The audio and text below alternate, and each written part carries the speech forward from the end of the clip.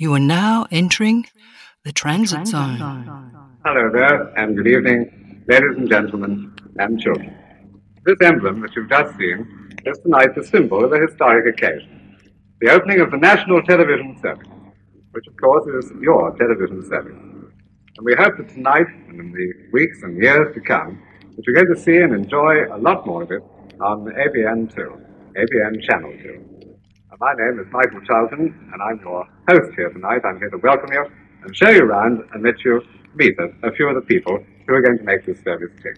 And we're going to show you something, too, of how we bring these people, the entertainers, to your homes, how we bring them to that small, bright screen in your living room that you're watching now, or perhaps as many of you are doing, looking through shop windows of television screens in the street.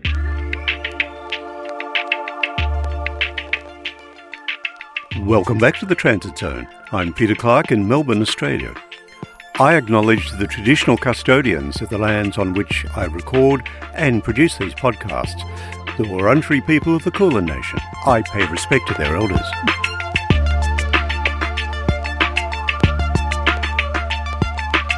"90 years ago, in July 1932, a radio announcer, Conrad Charlton, said these words into a microphone. This is the Australian Broadcasting Commission. Then Prime Minister Joseph Lyons, formerly a Labor politician, but founding leader of the United Australia Party after the split of 1931, launched the new national service, and public broadcasting was born in Australia. In 1956, the year of the Melbourne Olympics, his son, Michael Charlton, whom you heard at the head of this podcast, did the same for the launch of ABC Television in Australia. So, for more than 60 years, the ABC was an analogue, free-to-air, strictly advertising-free national media service. First radio, then television as well. In the city centres, where most of us live, and across rural and regional Australia, it became a national fixture in many, probably most, Australian lives. In the United Kingdom, where the BBC model for the ABC started up about a decade earlier, there was no commercial radio or television sector, only public service broadcasting. Hence those pirate radio stations and seismic broadcasting shifts there in the 1960s and in the years following. Here in Australia, we've had both sectors operating side by side since the beginning of radio here. Then came the digital revolution, along with earlier revolutions such as the emergence of alphabets and writing, printing for mass production in the 15th century, and that cluster of communications technologies in the 19th and 20th centuries, including photography, cinema, radio and television. The digital revolution has fundamentally changed everything. All media information, all content, can now be reduced to digital bits and bytes, the same stuff, very migratable and very malleable. And along came the internet. Global media, apart from public broadcasting, were intrinsically based on advertising as the business funding model, alongside subscriptions and direct payments. Faster than most had imagined, that media world unravelled. Fast forward to today. We're in the middle of a federal election campaign.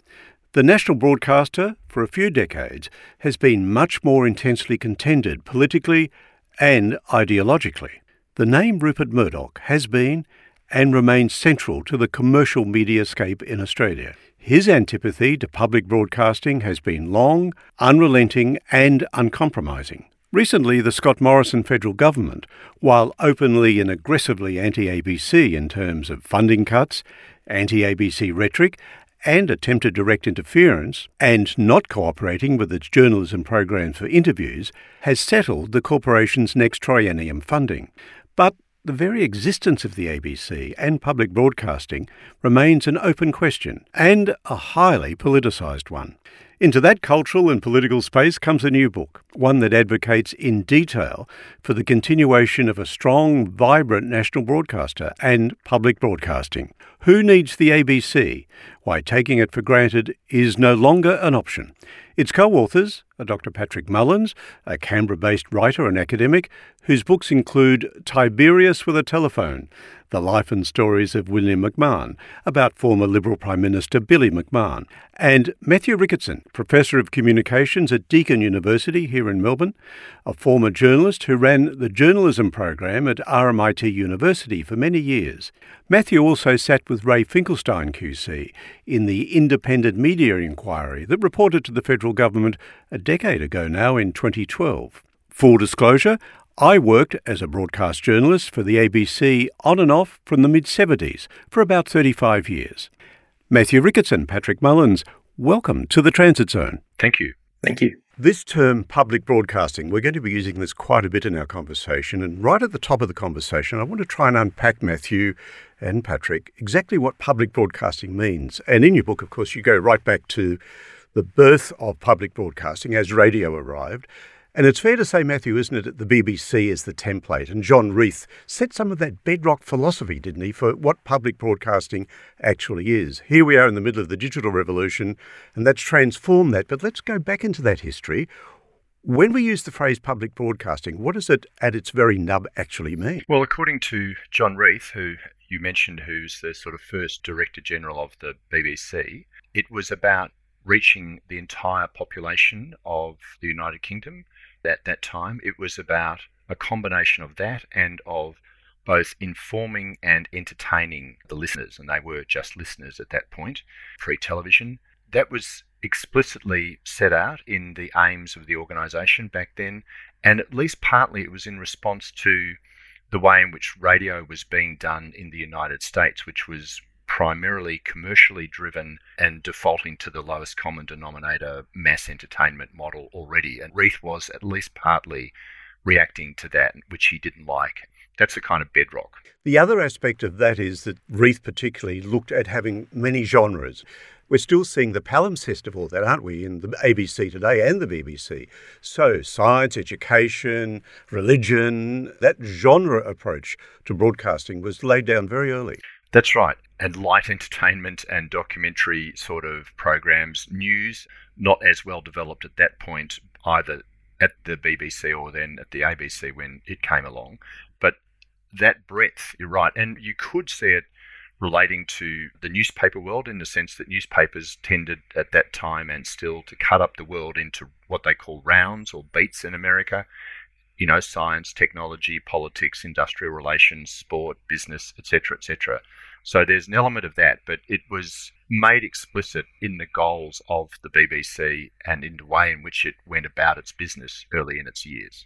Patrick, we use the term broadcasting, and being an old radio ranger going way back myself, I love that early history of radio, and it's now really almost impossible to imagine being mainly fed on a diet of newspapers to actually hear voices from the distance, music from the distance, entertainment from a distance. That radio thing was really the spawning of public broadcasting, particularly in the United Kingdom. Absolutely. And I think it's also worth pointing out that in Australia, one of the earliest ABC journalists, Warren Denning, was a great fan of radio and actually foresaw that radio had an ability to reach across a country, obviously, but also to do so in a way that was intimate and a way that was immediate. And he first conceived of that idea of transmitting news while listening to a horse race over the radio. And certainly, Matthew spoke just then about the news element of the ABC and public broadcasting and its connection to newspapers.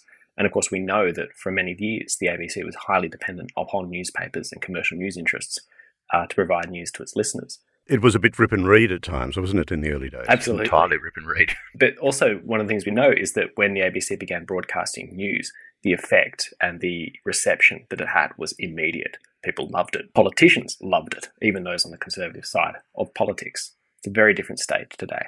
Yes, one of the things we just should quickly remind ourselves of is that radio in those early days was all live. The recording came later, and a great pioneer of that, of course, during World War II was Chester Wilmot, who took enormous amounts of gear out into the field to the front and did wire recording. So recording came a fair bit later. So we're talking about a live medium, Patrick, and that's a different sort of thing, that intimacy, that direct connection. Things are happening live. It's like theatre of the air in that sense. Yeah, absolutely. I think the broadcasting of parliamentary procedures in that vein is quite an interesting thing too, because people were able to hear their elected representatives, their voices interacting with one another, hear what they sounded like, not just what they looked like. So yeah, of course, it made it quite theatrical in many ways.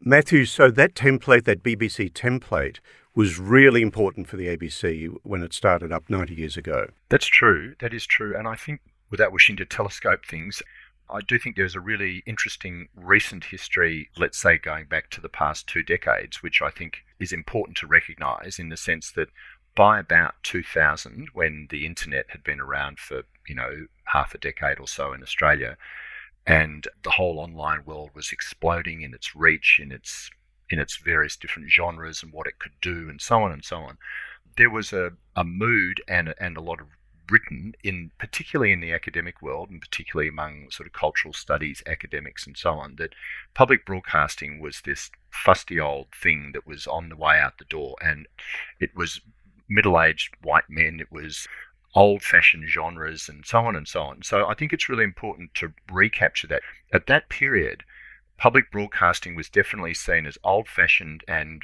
on the way out.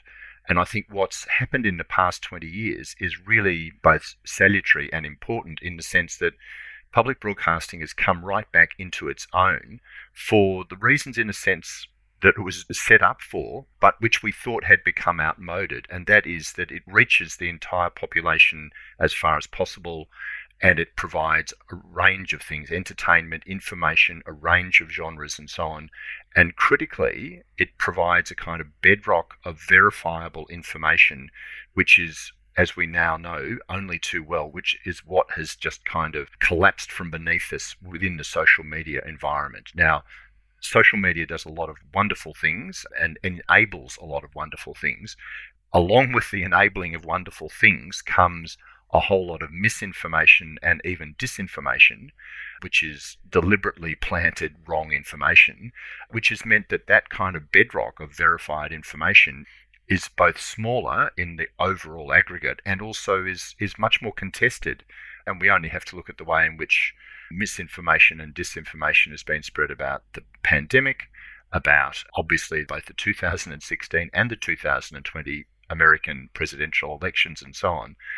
And it's happening here in Australia at the last election, during this election, and so on. So the media environment, or the environment in which we hear and see and read about things, is much, much muddier now. The ABC is covered in a lot of that mud, if you like, and yet it's still attempting to provide that bedrock of verified information, but it's doing it in a completely different environment to, what was happening early on. And that makes things more difficult. Certainly one of the arguments we're making in our book is that it means that the public broadcaster assumes a new and fresh and urgent relevance in this digital age. Patrick, can we stay pre-digital just for a moment? Because I'm thinking of some of those other big turning points. 1984 was important for the ABC when it became a corporation and began the era of managing directors, the Whiteheads, the Jonathan Shires, the Michelle Guthries. But I want to talk a little bit later about Mark Scott, who I see as a pivotal managing director for the digital age. I think he's really important in ABC history. There was a social dimension to the BBC, and I guess by implication to the ABC, cutting across classes, and certainly in Australia, the city-country divide, which is still quite sharp in Australia. So how do you see the ABC in terms of its social role and the way it's now playing into the contention around the ABC, the talk of bias and trustworthiness or not? Yeah, it's a really interesting point. One of the things that struck me quite notably when we were working on the book was that the ABC's reach across the country, in particular into rural and regional areas, is consistent with what Paul Kelly called, the Australian settlement. That idea that you were going to have universal service obligations across the country. So if you could send a letter from one end of the country to the other, it was going to be cheap enough to do it. You could call from one end of the country to the other. The ABC's ability to broadcast into rural and regional Australia and to broadcast content that informed, that educated, and that reflected and also agitated around ideas of a unified national country, of a single country, were quite important. And I think that this points to one of the areas where the ABC has long garnered support and enjoyed a bedrock of support in those rural and regional areas. We know, and Matthew and I quote in the book, a succession of National Party, formerly Country Party, leaders singing the ABC's praises because they know the role that it performs in the bush, in rural and regional Australia. And the contrast is always with commercial media organisations who, because of the sparse population of those areas, can't make a kind of monetary return that warrants an ongoing investment and presence in those places. The ABC, however, because of its national reach, because of its obligation to reach every single Australian, has that presence and provides, whether it's news, current affairs, stories of interest, it helps to knit those communities together, to bring them in and make them part of a national comedy. The ambit of the ABC's work, I think, is another reason for why it's been so valued. In the book, Matthew and I trace the ABC's influence on Australia's culture. And we quote from the former chairman of the ABC, Jim Spiegelman, who says himself that the ABC is not only this country's most significant cultural institution, but in fact the ABC's employees, people who would be most familiar with ABC content and its archives and everything, probably themselves don't necessarily apprehend the ambit and the depth and the richness of that contribution. It is an immense cultural institution with a long record, and it's a venerable one for those reasons. But that obviously has not prevented it being innovative. And over the last decade and a half, as you alluded with your gesture toward Mark Scott, I think we're seeing reasons for why that venerable institution is responding and becoming contentious today. I can't get out of my mind almost the very first job I got when I joined the ABC in Brisbane in the mid-70s, the early mid-70s. The very first job I was thrown into a studio and I did the Queensland River Heights. And that was a good 10-minute read with a big folded-out sheet. I just went through every river and gave the height, which is sort of news. It's journalism of a kind, but it was that reaching out to that vast decentralised state. And I knew that people were going, yeah, our river's on the rise or on the fall. Almost the very first broadcasting job I did for the ABC was reading the River Heights. Before we leave unpacking what public broadcasting is, let's talk about a couple of other things. And I just want to jump forward now to 1979, to the creation of SBS, which is also seen as public broadcasting, Matthew, but had a different spawning, didn't it? It had a different impulse for its creation about multiculturalism, about that term ethnic broadcasting. And I also just want to plant in your mind the idea of Channel 4 in the UK as well, which is seen, they use that term, public service broadcasting. That was a different model again. And I also think of some of the European models, like the French model, state broadcasting. So we've got other models circulating around as well, haven't we, apart from that John Reith BBC original model? That's true. All of those things you've said, plus, if you like, central or state-controlled broadcasting. And we're more familiar with that in China, for example, the China Central Television, where it's pretty clear. It's not only in China, but China is one of the most prominent countries where this occurs. You have what you would call a kind of conventional-looking television studio and set with presenters and all of the kind of apparatus that we're very familiar with television, and yet the content, some of it is straightforward news and information, but you're very, very rare are you going to see anything much that is scrutinising the Chinese government in the kind of way that the ABC is required to do by its governing act. So China's a representative of that strand of public or state-controlled broadcasting, and it's, I don't think it's a model to be emulated, because a broadcaster becomes, in effect, a propaganda arm for the government of the day. And so that is not what we have with the ABC. It's not what we have with the BBC. And you can see that very quickly by the amount of contention there is around both the BBC and the ABC in a way that there is not in state-controlled public broadcasters. But that's an important stream of that, across that broad spectrum, if I can mix my metaphors there for a moment, that you were alluding to.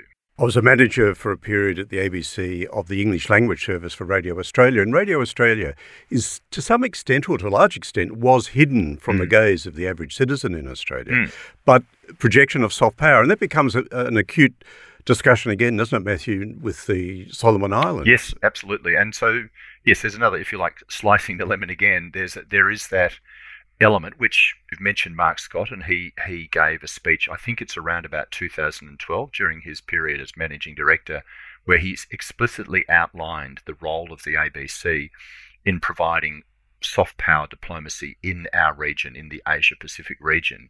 It's not broadcasting which is controlled by the state, but there is certainly an awareness within the broadcasting outlet and within government that there is an element of soft power diplomacy in this. And so that's another strand. I mean, you see that, I think, in the United States with the Voice of America broadcasting outlet. And you're right, we in Australia, we're kind of blind to the role of Radio Australia and whatever the international television arm is called, because its name has changed over time, because by definition it's broadcast outside of Australia. So we kind of don't know.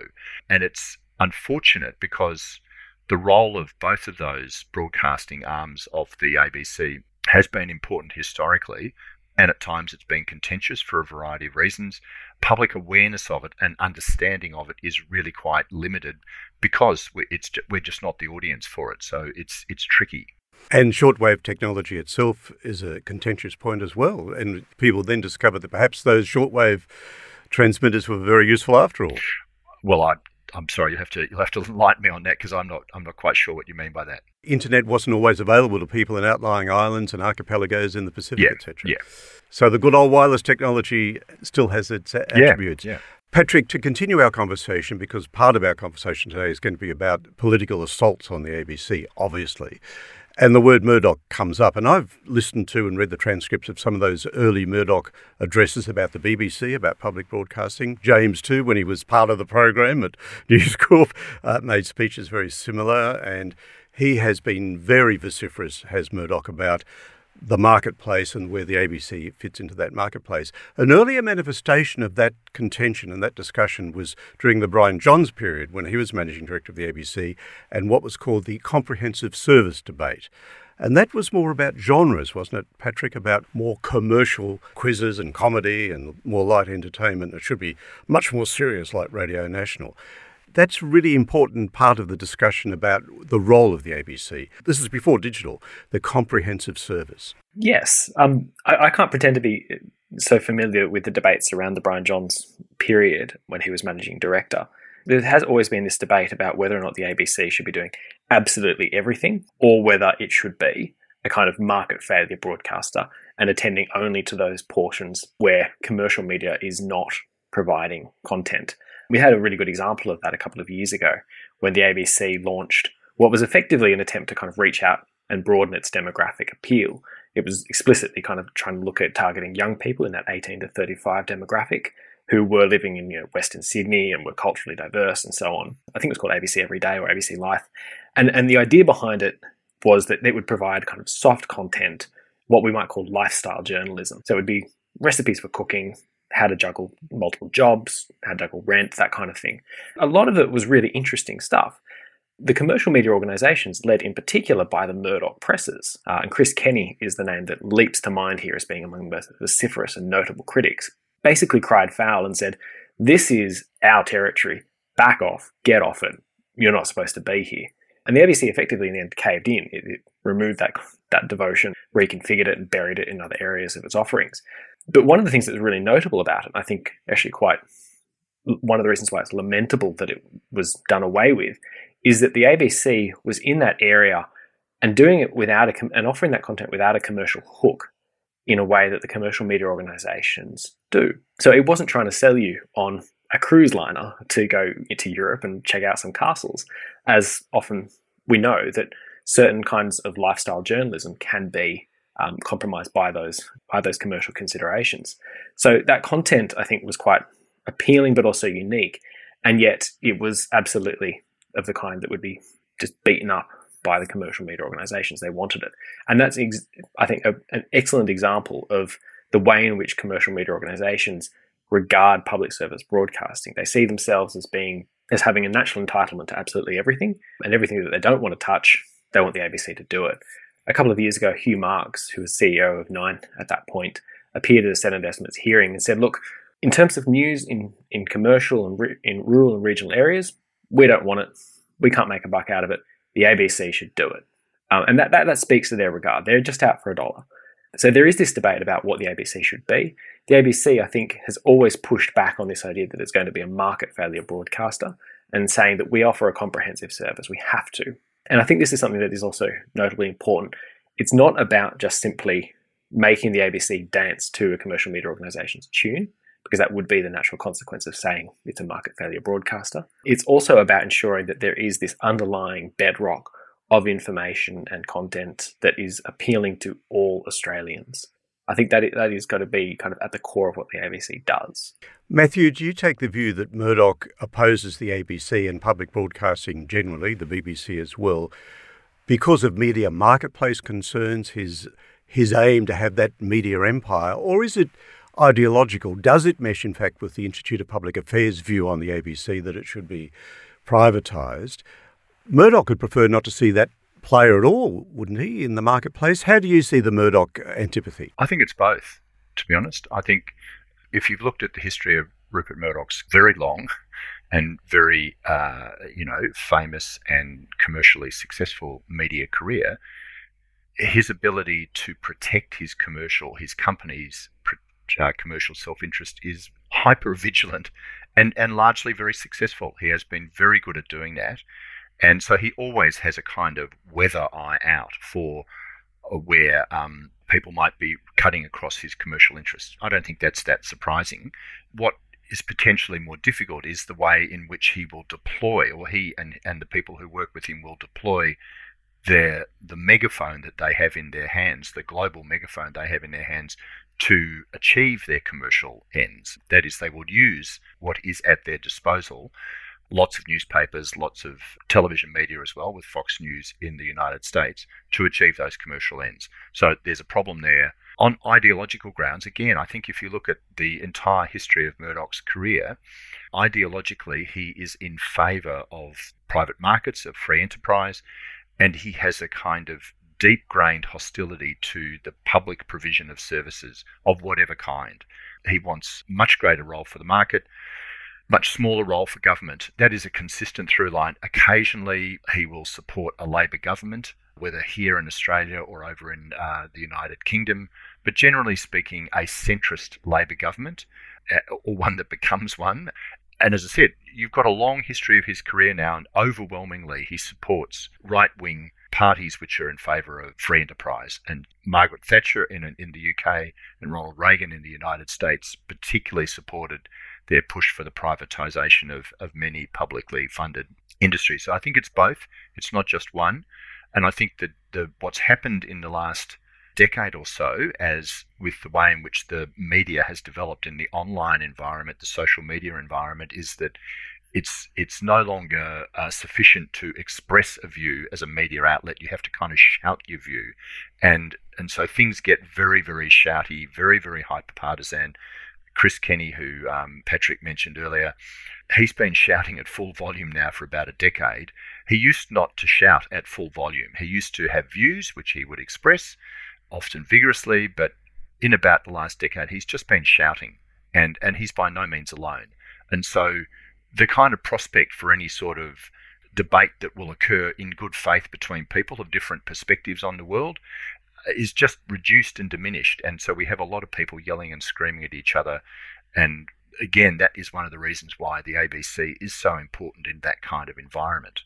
Since we're talking privatisation and we're circling around the whole Murdoch thing, and I mentioned the Institute of Public Affairs, enlighten me, both of you. What do we actually mean by privatisation? I've never been able to get my head around what they actually mean. Does it mean selling the brand, which I would suggest would dissolve like water through your fingers as soon as you sold it? Are they selling the plant? Are they selling the spectrum? What does privatising the ABC, Matthew, actually mean? In your question is the seed of the answer, which is I don't think the idea is particularly well articulated. I think it's almost as simple as a toddler crashing his fist onto the high chair and saying, get rid of the ABC. I don't think there's a great deal of intellectual underpinnings beneath it. I think it's that, but I'll hand over to Patrick to talk a bit about that, the sort of manifesto, if we can put it like that, about privatising the ABC. Patrick. The most substantial argument against the ABC has been the Chris Berg and Sinclair Davidson book in 2018 against public broadcasting. And its articulation of what privatisation actually means is decidedly nebulous. They talk about selling off the equipment. They talk about making a share offering, first to ABC staff, to take kind of ownership of the channel and the corporation. It is decidedly nebulous. And as Matthew says, it is just like a toddler. the thought given to what actually privatisation means is just noise. It doesn't make any sense. There's no substance to it.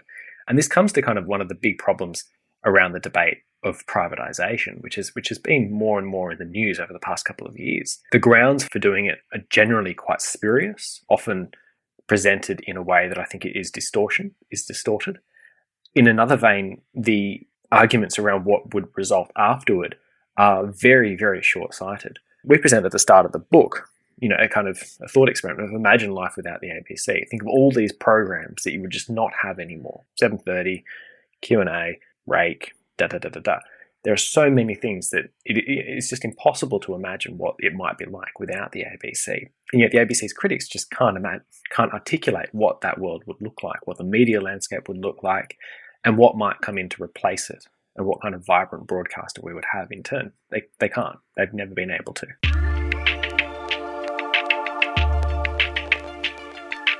You're listening to another Transit Zone podcast. I'm Peter Clark. Our guests are Matthew Ricketson and Patrick Mullins, co-authors of a new book, Who Needs the ABC? Why Taking It for Granted is No Longer an Option.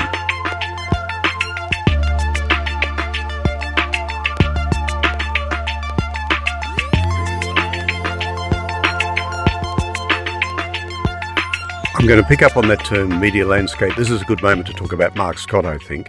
And going back to 2009, he had a really good shove at Murdoch, didn't he, with his Emperor's speech, the fading Emperor's speech. And it's ironic, isn't it, that Mark Scott was a Fairfax man, came into the ABC, and as we look back through the history of the ABC, he was the guy that not only got the ABC really pulling its weight digitally within the digital mediascape, but actually reshaped Australia's digital mediascape in many ways. And it's ironic I say he was a Fairfax man because, Matthew, Fairfax were very flat-footed digitally, weren't they? Yeah, they were. And I was fortunate enough to be at the time that Mark Scott was appointed Managing Director of the ABC in 2006. That coincided with the time I went back from academia at RMIT to working back at The Age as the media and communications editor. So he was one of the people I used to speak to in my role as a media writer, and of the various senior people in the industry at that time, chief executives, managing directors, and so on, he was far and away the one who had both the most perceptive grasp of what was going on, and I wanted to talk to him because I was trying to figure out what was going on, and that he was projecting ahead, and he was doing that, so that was good. But he was also, as far as I could see, and from contacts within the ABC that I had at the time, he was pushing that vision along within the ABC, which is not to disregard the work of earlier predecessors like Brian Johns, who you mentioned earlier, but I think it's fair to say his time at the ABC between 2006 and 2016 coincided with a key period in the history of the media in terms of understanding what online really meant, and both in a content sense and in the role with the public, that is how you engage with the public, and in the business model. And what you alluded to earlier with Fairfax was that the commercial media had a business model problem. The big newspaper companies, News Limited, as it was known at the time, Fairfax Media, as it was known at the time, had a business model problem. As the revenue from the classifieds went elsewhere to online standalone sites, they had to reinvent their business model. They had a lot of difficulty doing that, and one of the results of that was that a whole lot of journalists lost their jobs in the past decade. The ABC didn't have a business model problem. The internet actually played to its strengths in the sense that it was radio, obviously, and television, and increasingly online. And the idea of sending out the ABC's content to anyone and everywhere at any time immediately, yeah, that sounds great. Let's do it. They didn't have to make money out of it. And so at one level, that made things easier for them. But it's also true that Mark Scott and the leadership under him and the people within the ABC under him at the time grasped that opportunity and ran with it. And you mentioned podcasting earlier on, for example. I'm pretty sure that podcasting in Australia, at least, began at Radio National with various presenters there experimenting with it, and then pretty quickly over a short number of years, the number of downloads for those podcasts, of the Media Report and other programs like that, which I used to listen to, just was going through the roof. And then the commercial networks started to, this podcasting thing, wow, that's okay. But it was seeded in Australia at Radio National.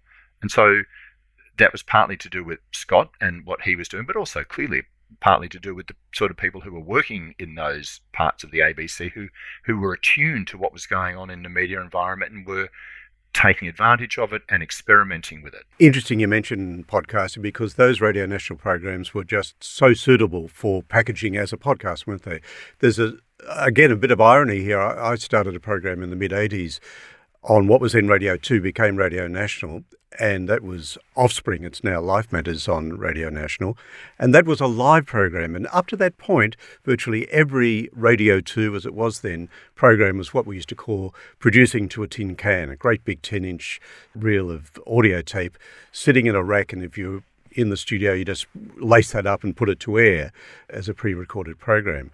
And it goes back to that idea of live, doesn't it, Patrick? Live versus pre-recorded and podcasting. It's quite a tricky history, isn't it? The whole idea of audio and journalism, and it's gone around and around in circles.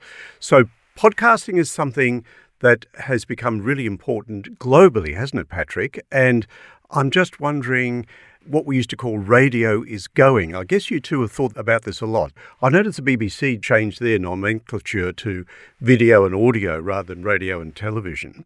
So, Patrick, where do you think radio as the medium we know it now, complete with its talkback because it's live, where's that going now? Crystal balls are, I think it would be a foolish person who projected. I guess I'm asking you to look at the trajectory. What are the trends? What are the omens for the survival of scheduled media? Yes, Matthew. Again, radio, like other media forms, was seen potentially as dying because we've got all this whiz-bang stuff online, which is going to revolutionise everything.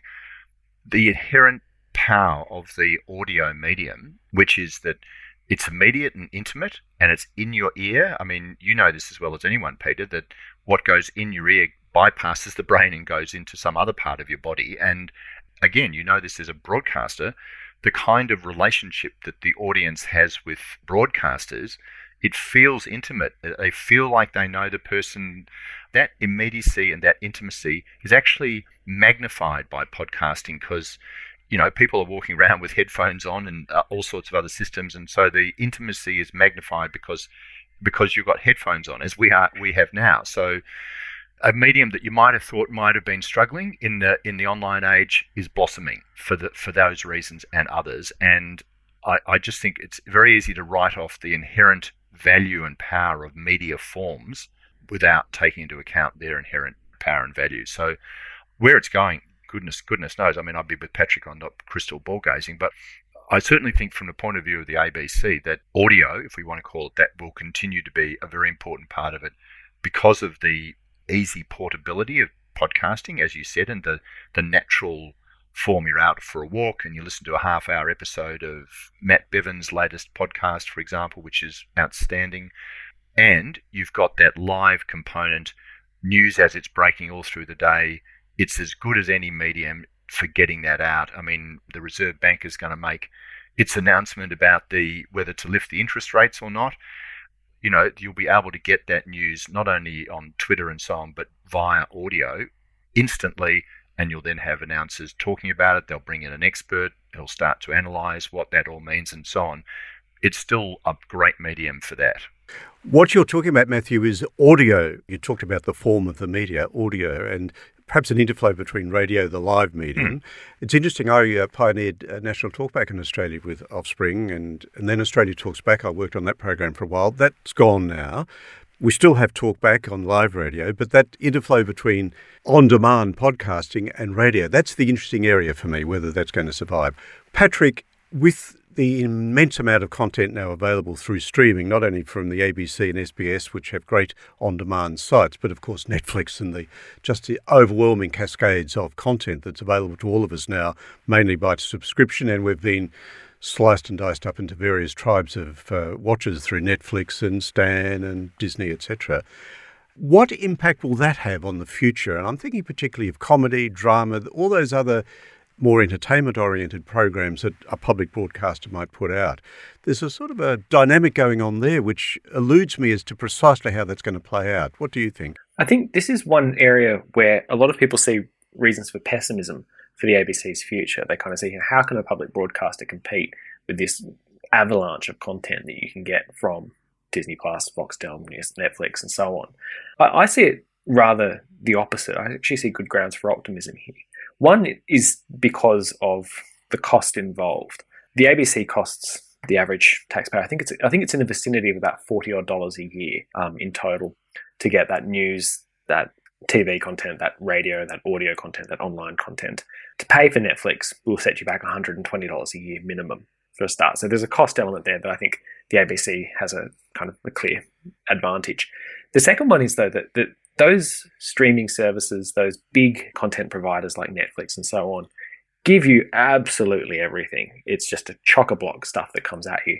The stuff provided by the ABC and indeed by the SBS too, I think has an element both of curation in the sense that it's a broader offering and it's kind of targeted to certain things. The other point about it that I think is really important, though, is the ABC still has local content obligations that it has to satisfy. So it will give you material that is about Australia, that is produced in Australia, that reflects Australian stories. And of course, we know that that is entirely in keeping with the ABC's history of producing and broadcasting important miniseries, dramas, comedies, and so on. I'm sure you can name, going back to the 1960s, 70s, and 80s. I think I can name a couple from the 1990s and early 2000s. That is something the ABC, I think, will continue to find actually really strong reasons for optimism, because it can do that in a way that those other broadcasters, those other providers can't. In another way, I think that's quite important here, those content providers like Netflix use their algorithms to target your specific interests. So if you click on, an action movie, you'll just get a diet of action movies kind of thrust at you as though that's all you're going to watch. The ABC, even though it is starting to track, I think, the content that people are accessing on iView, it will still nonetheless offer a broad range of material, because it's not trying to just put you into one box. It's not trying to sit there with a commercial edge. It's trying to push and get you to access an enormous amount, a range of content, not just one niche interest. So I think there's actually really good grounds for optimism for the ABC, despite this age of abundance. Matthew, earlier we very quickly touched on Radio Australia, and another aspect of the ABC I think is also veiled from many of us, and I discovered in spades when I did a stint in Rockhampton early in my career, and that's the rural department. And every branch of the ABC had a couple of rural offices in those days, and I went out with my Nugra in those days and spoke to beef farmers out around Rockhampton, and we see some remains in the landline program, the big country program's gone. That rural aspect, that rural broadcasting aspect, which you alluded to earlier, in fact, in political terms, that still remains something that unifying dimension of public broadcasting, the rural-city divide. How do you see that playing out in the future? Look, I would say, like Patrick, I'm optimistic about that, providing the ABC's given the opportunity, providing its budget is not actually cut. Because, yes, absolutely, as we said before, rural communities, regional communities know the value of the ABC. They've known it for a long time. And the National Party, or the old country party MPs, they also used to know the value of the ABC.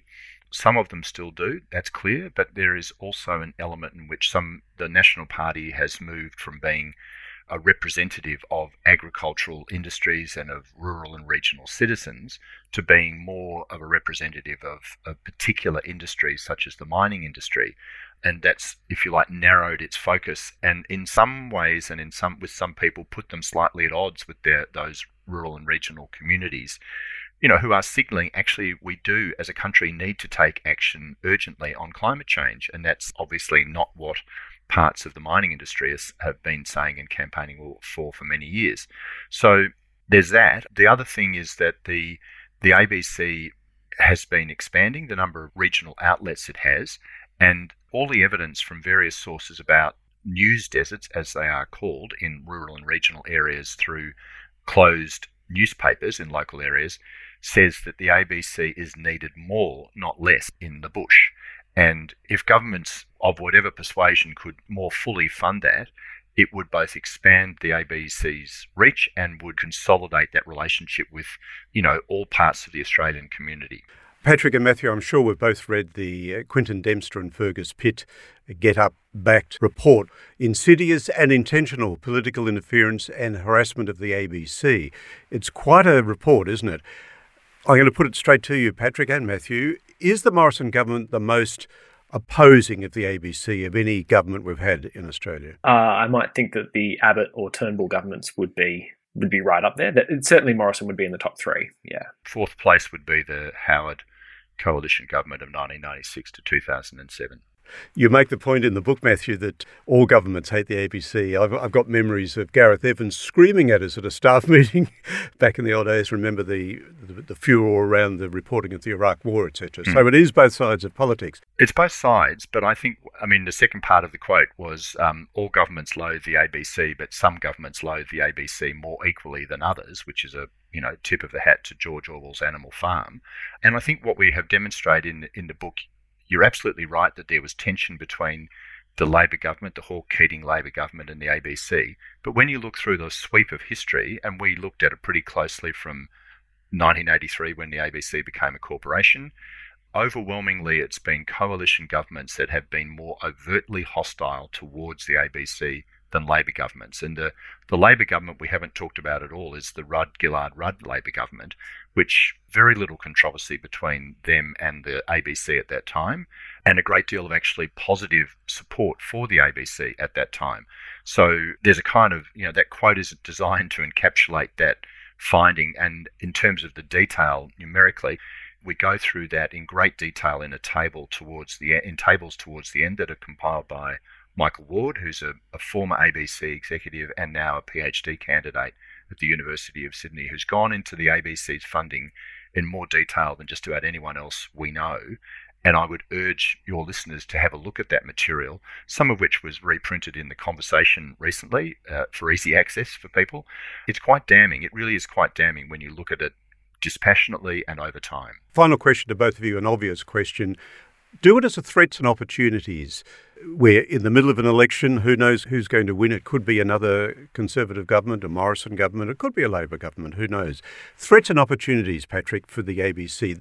Your book is an advocacy book. You're optimistic. You've expressed that in this conversation in the podcast.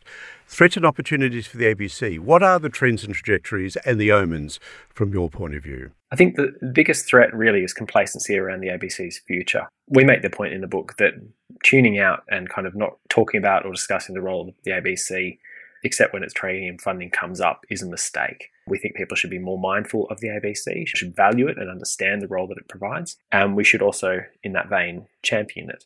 And so think about the criticism and the debate that surrounds it and push that debate into a better plane. One of the things we found is that the debate is largely had in kind of loud voices dominate it.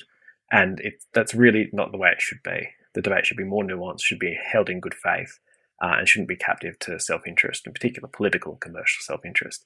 Biggest threat is complacency. The opportunities, though, are boundless. The ABC has shown over time a consistent ability to reinvent itself and to find new audiences. And so assuming that it continues to be led by people of ability and by people who have a belief in its opportunities and its mission, I think the ABC has got a good future ahead of it. You get the final word, Matthew. Okay, I'll start with opportunities because I agree with Patrick, and I would add that the ABC's history stands it in good stead, and I think one of the things that's playing out in this election campaign is actually a kind of groundswell of voices coming up saying, we want better from our body politic and from our politicians than we are being given, partly manifested in the so-called Teal independents, but not only in them.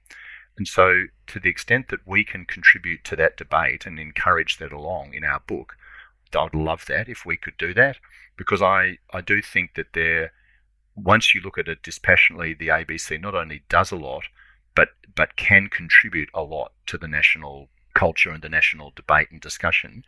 The threat, in addition to what Patrick said, because I agree with what he said, I would just add the threat internally, if you like, which is, I don't think we can ignore the fact that because there has been such sustained hostility from both the coalition government over the past decade and from the commercial media led by News Corporation Australia, I don't think we can ignore the fact that that will have had some kind of impact on the ABC internally. And one of the things that's been noticeable, again, we are in an election campaign, so you kind of notice these things, is the rise of critics from the left, from the progressive side of politics, who are saying, you know, the ABC, you're letting me down. You're not kind of, you're running too many kind of coalition talking points in your interviews. You're not putting other perspectives.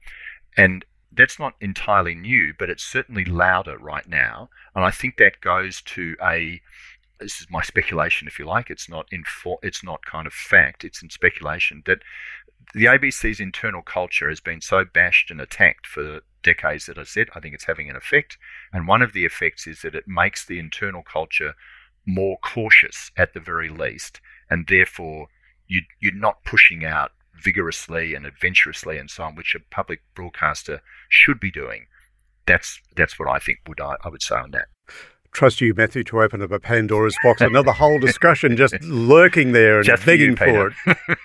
Thank you, Matthew. Perhaps we can have a go at that at another time.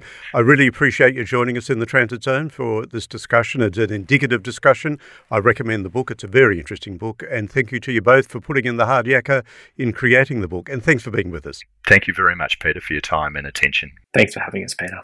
Our guest this time in the Transit Zone, the co-authors of Who Needs the ABC? Why Taking It for Granted is No Longer an Option. Patrick Mullins, a Canberra-based writer and academic, and Matthew Ricketson, Professor of Communications at Deakin University. I've included a number of useful links in the on-screen text for this podcast, so you can explore further, dig deeper. If you'd like to email us at The Transit Zone, here is our email address, transitzonepod@gmail.com. We always welcome your comments, your questions, your ideas for new podcast episodes. transitzonepod@gmail.com. We are now crossing over to the House of Representatives, Canberra. Members are streaming back into the chamber of the House of Representatives. The Speaker of the House of Representatives, Mr. Rosier, is waiting to go into the chamber and take his seat. And Mr. Chifley is taking his seat at the main table. That is the seat occupied for the past 4 years by the Prime Minister, Mr. Curtin, now too ill to attend Parliament. The journalists up in the press gallery are waiting to tell the story of this historic moment to all the newspapers of Australia. This broadcast is unique in the history of our national Parliament. It's the first sitting of the Parliament ever broadcast. The Speaker has gone into the House, taken his seat. In a moment, he'll call upon the acting Prime Minister. Honourable J.B. Chifley. Speaker, I ask leave of the House to make a statement on the surrender of Germany. Leave granted. Mr. Speaker, it is with great pleasure I announce to the House the complete defeat of Germany. That pleasure, Mr. Speaker, is tinged with regret that John Curtin, the Prime Minister of this country, who has contributed so much in this war effort, is not able, due to his illness, to make this announcement tonight. And I'm sure every member of this House will join with me in feeling the same regret as I do that he is not present. I'm Peter Clark in Melbourne, Australia. Thanks for listening. And please join us again soon, right here in the Transit Zone.